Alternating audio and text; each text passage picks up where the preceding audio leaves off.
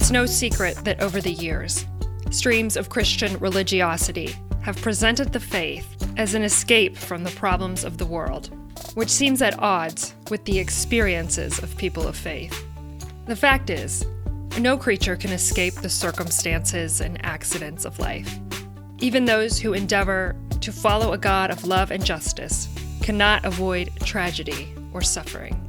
As Stanley Cavell, the late mentor of today's special guest, once said, "Death so caused may be mysterious, but what bounds these lives is clear enough: the capacity to love, the strength to found a life upon a love." Friends, we are still emerging from a fantastically strange year, steeped in tragedy and violence, cognitive dissonance, as well as sacrifice and beauty. Our faith holds these tensions as Easter flows into Pentecost, and we move forward into that much anticipated new and different normal. Hey everyone, and welcome to the New Way podcast.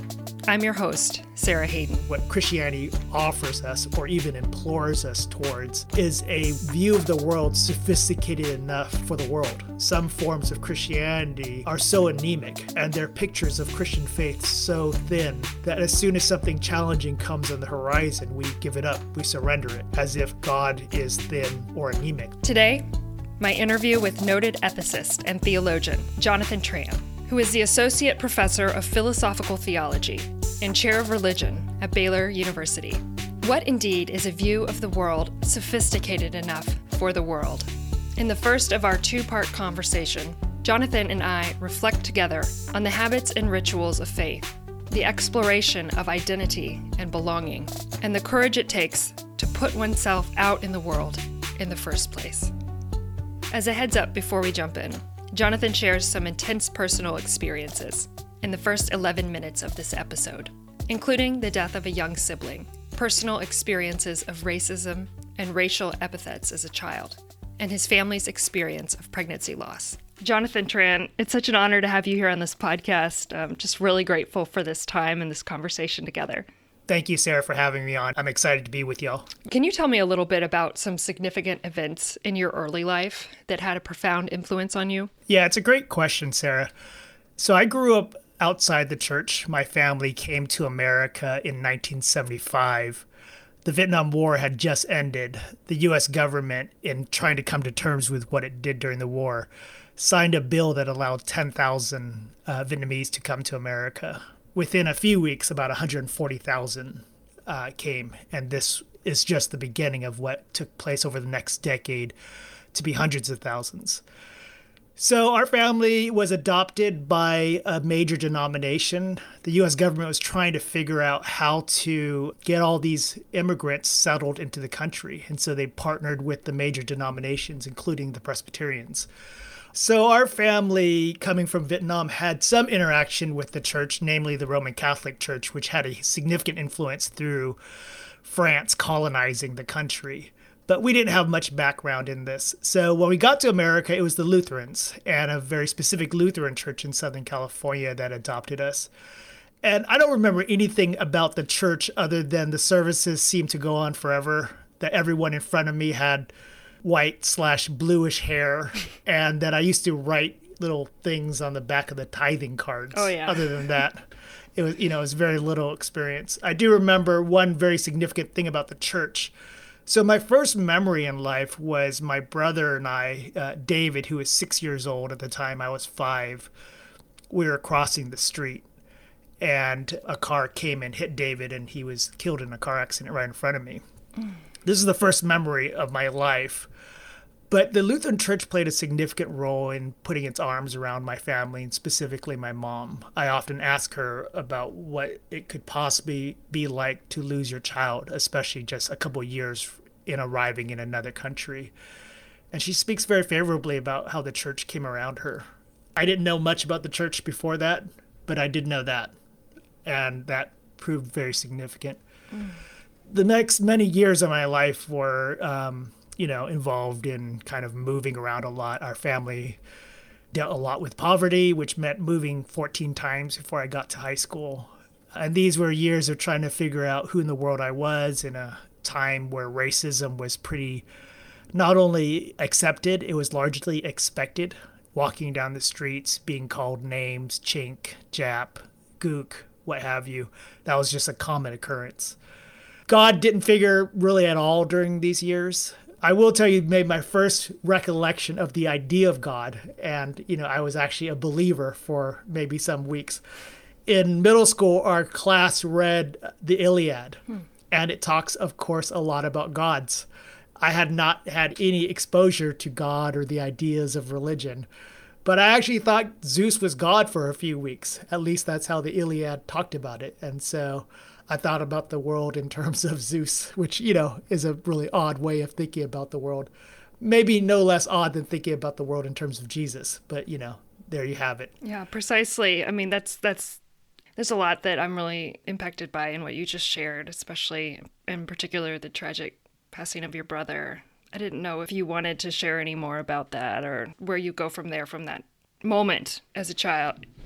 It's taken years to figure it out, that set of questions. Yeah. I mean, to have that happen, but to have it happen so early in one's life and then one's life in a new country, defining moment doesn't quite get at it. Yeah. Growing up, there was the sense of a kind of estrangement to the world that comes partly from being a refugee and a war refugee at that, but at losing probably the closest person to me. He was 6 years old, I was 5, we were brothers. In the midst of moving and immigration and all the struggles of poverty, I'm guessing that we were the closest we had to one another in terms of friendship and identity and belonging in the world. So that was taken, and you try to figure out who in the world you are, or what the world is, or what it means to have a family or to be placed in the world. These, I imagine, were impossible questions. I did what kids do. We figured it out. We put one foot in front of the other. I guess one, if you could call it a benefit of having that be your first experience that you remember, is it's not clear you remember anything else or you expect anything else out of life. I remember in the moments after he was hit, and I'm pretty sure he was pronounced dead at the scene, one of the things I remember was running through the house, mimicking the police sirens. I'm sure there were many police and ambulance and fire trucks and this kind of thing. At least those are some of the images I remember. And I remember running around the house mimicking the sounds. And you think, well, how does a human being play in the context of trauma like that? My guess is I didn't know any different. That's what life was. And I think that characterizes the life of not just refugees, but war refugees. Yeah. I don't know if you've had the chance to read Viet Thanh Nguyen's Pulitzer Prize winning novel, The Sympathizer. But it's a really interesting spy novel about a triple agent. But in the beginning, say 100 pages of the book, he really gets into what it was like to be in Vietnam at the end of the war. People were literally selling their children to get access to America. And my family was thrown into all of that. And so I try to think, well, what was it like to kind of both come out of that and then get to America and then see your brother killed in front of you? You make do. Mm-hmm. You don't know anything else. Mm-hmm. You don't expect anything else. So I'm thinking that growing up in the shadow of that, then God is part of that making do or not making do. God registers or God doesn't. Yeah. One thing that I find that's really different for me than, say, a lot of my Christian friends is that if you grow up in Christianity, for the most part, of course, there's some exceptions, but for the most part, your default position is God. Yeah. You think God exists in the world. Now, you may have questions about the status of that existence, what it means, what it benefits, what it costs. But if you grow up outside of Christianity, outside of really any religion, then the default position is no God. That you make sense of the world in terms of the world on its own terms. It's just pure material reality. And I notice, I've been a Christian now several decades. It's still the default position not to believe. It's still a matter of coming to recognize or believe that you believe, or recognize or be surprised that you believe. At least that's what the experience has been like for me. Do you recall moments where you've looked back in the last several decades and found that you caught yourself in the experience of belief, however you might define that. And you're like, I leaned into that versus I leaned into the default experience of not believing. I mean, sometimes when I read scripture, when I'm in worship, most specifically when I hear stories of extraordinary human beings who do this or that in the name of Jesus or live into the promise or demands of what Christianity claims about the church, I think to myself, wow, God does exist. I'm not sure I'm claiming that in terms of a kind of warranted belief. It's just the surprise that maybe that's the reality of things. Mm-hmm. But the converse is true too. Let me offer another story. So we have two kids, Talia and David. They're now 17 and 14. And, they're the loves of my life, along with my spouse, Carrie. We wanted to have like 4 kids. I wanted to have like 10, but, we were somewhere settled around 4 or 5. Well, after our second, we tried repeatedly to get pregnant. And then we had a number of miscarriages, each more traumatic and brutal than the previous. The last one, we had reached 20 weeks, which, most people think you've got to a safe point. At least that's what our doctor told us. And so she said, I think you guys can relax. We'll continue to have weekly checkups, but I think we're looking pretty good. Well, sometime after that, we went in for what we thought would be a routine checkup. We actually brought the kids because we thought we were doing so well. And usually at 20 weeks, the doctor can hear the baby's heartbeat very quickly after bringing the mic next to the stomach. Yeah. But she couldn't hear anything, and so she started looking around. We knew we were in trouble when she called in another doctor, and then she said, guys, I think we're in trouble. I remember at that moment, I could almost hear a click. Like, it wasn't sadness. It certainly wasn't anger. My lack of belief wasn't capable of those kinds of responses. It was simply, of course, this makes sense. Carrie's of a certain age. Your body can only produce so many things at a certain age. So the default position was not belief. And that went on for maybe a couple years, where I wasn't quite sure what it meant to say I believe in God or to say I was a Christian. One of the most important things during that time, I was listening to some podcast of a former recording of Elie Wiesel, who wrote the book Night, which is about the Holocaust, or more specifically about Jewish faith in light of the Holocaust. Wiesel's famous for having come to the belief that God doesn't exist because of the horrors of the Holocaust. Well, in this recording, his interviewer asked him, so after you stopped believing in God, what did you do? And he said, well, I continue to pray and go to the synagogue and worship God. And the interviewer said, hold on, I thought you said you didn't believe in God. He said, I didn't, but that's what Jewish people do. We pray and we worship and we go to the synagogue.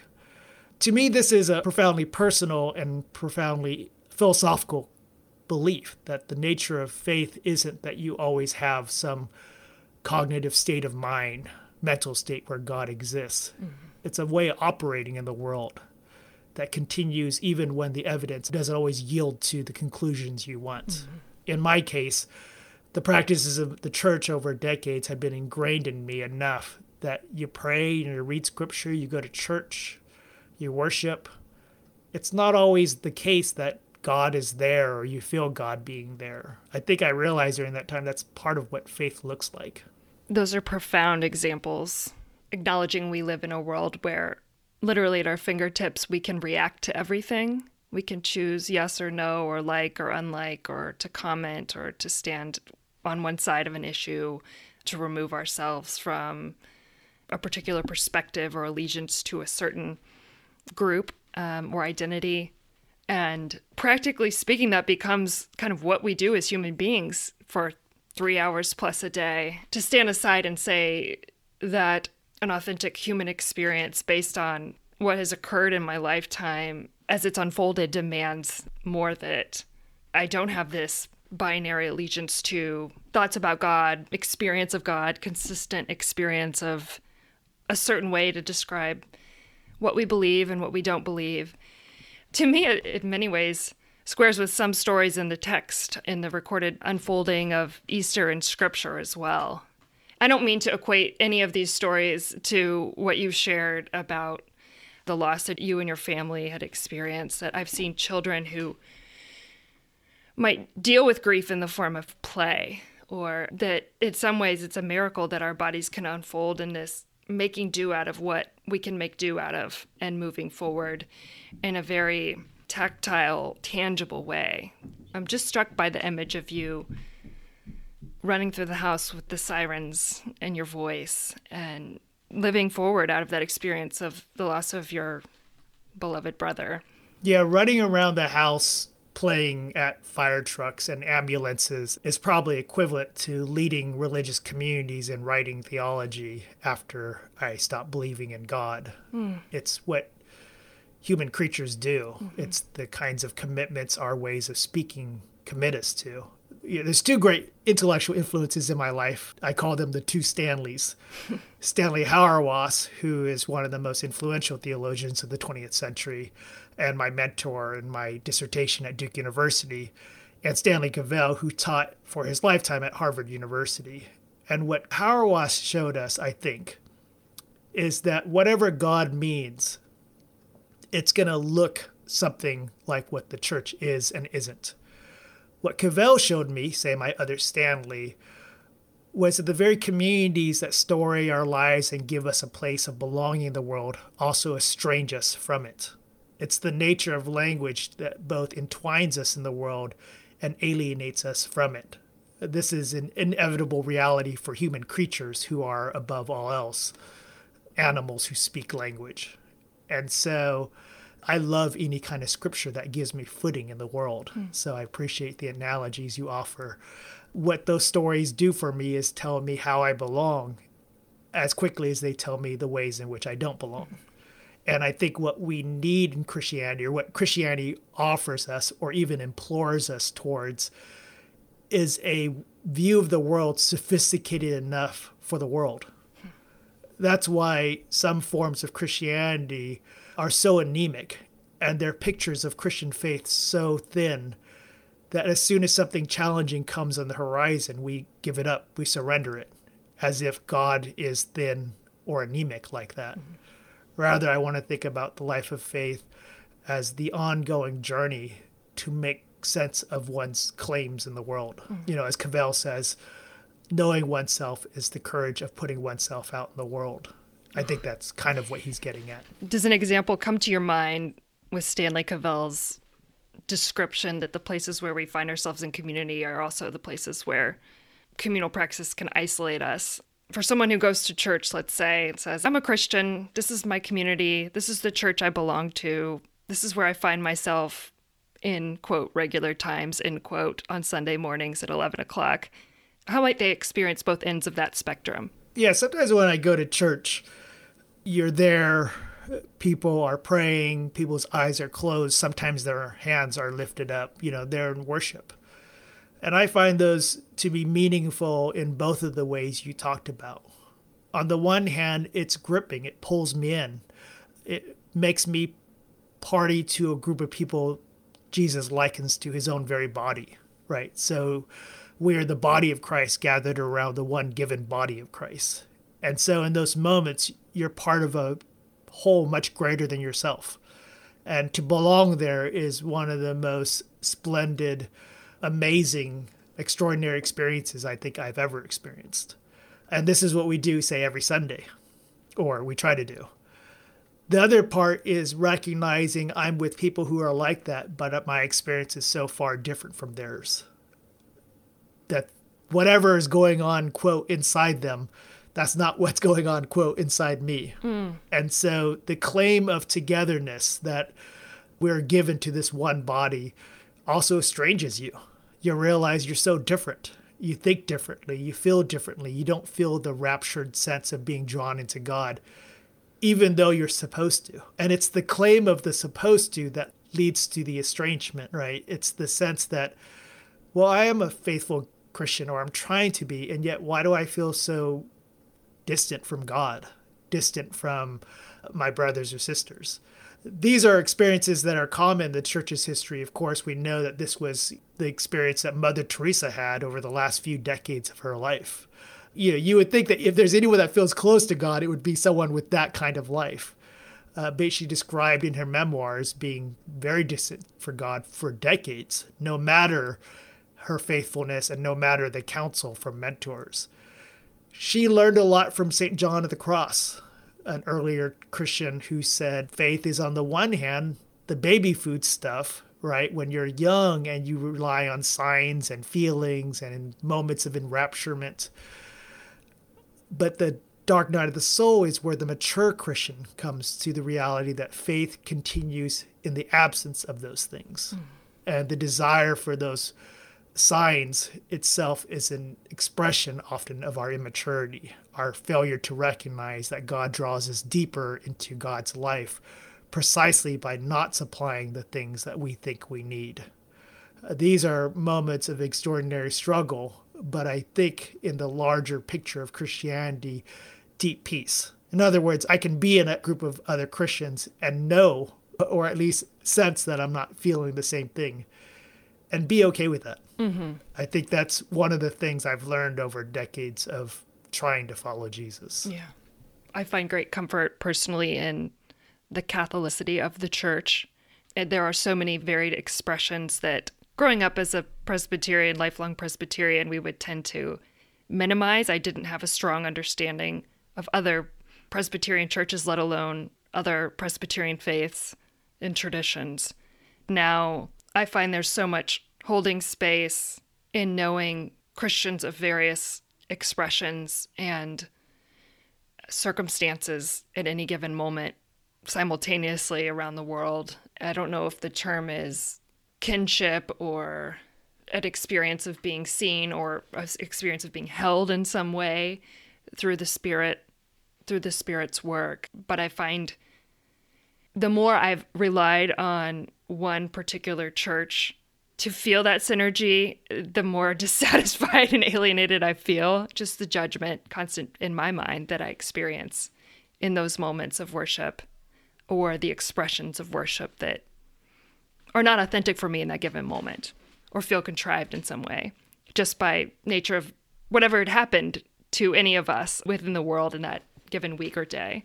Yeah, when I first became a Christian, so I became a Christian in my first years of university life through a kind of well-known college ministry. This group of people had a very high bar for Christian faith. So if say, the standard evangelical thing in America is, say, one's personal relationship with Jesus, unconnected from the material realities of the world, this wasn't it.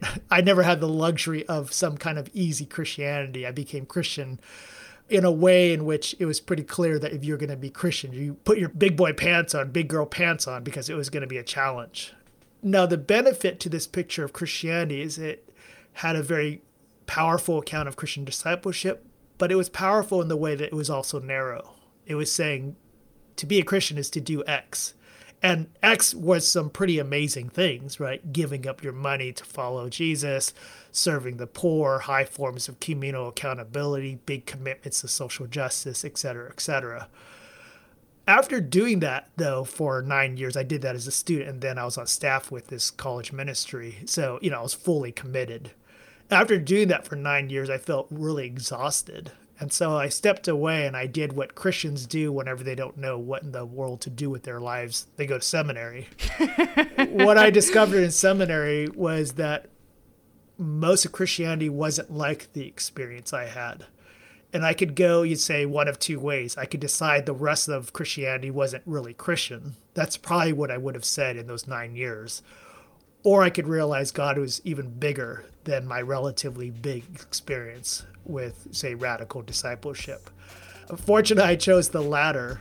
And what I realized is that God is significantly bigger than every attempt, even our most faithful attempts to follow Jesus. So this is radically expanding, also challenging to take up the bigger pictures that you just talked about. Part 2 with Jonathan is coming your way next week. In the meantime, you can check out some of Jonathan's writings on ChristianCentury.org and be on the lookout for his groundbreaking book, Asian Americans and the Spirit of Racial Capitalism, published by Oxford University Press. Thank you for listening to New Way, podcast of the 1001 New Worshiping Communities Movement. Be sure to click subscribe wherever you found this podcast so you don't miss an episode. Our growing community streams from Spotify, Google, Apple Podcasts, and Stitcher, and online at newchurchnewway.org. Our producer is the fabulous Marthame Sanders. You can see stories and photos from the humans who make up this movement on Instagram at 1001 NWC PCUSA. Catch you next time.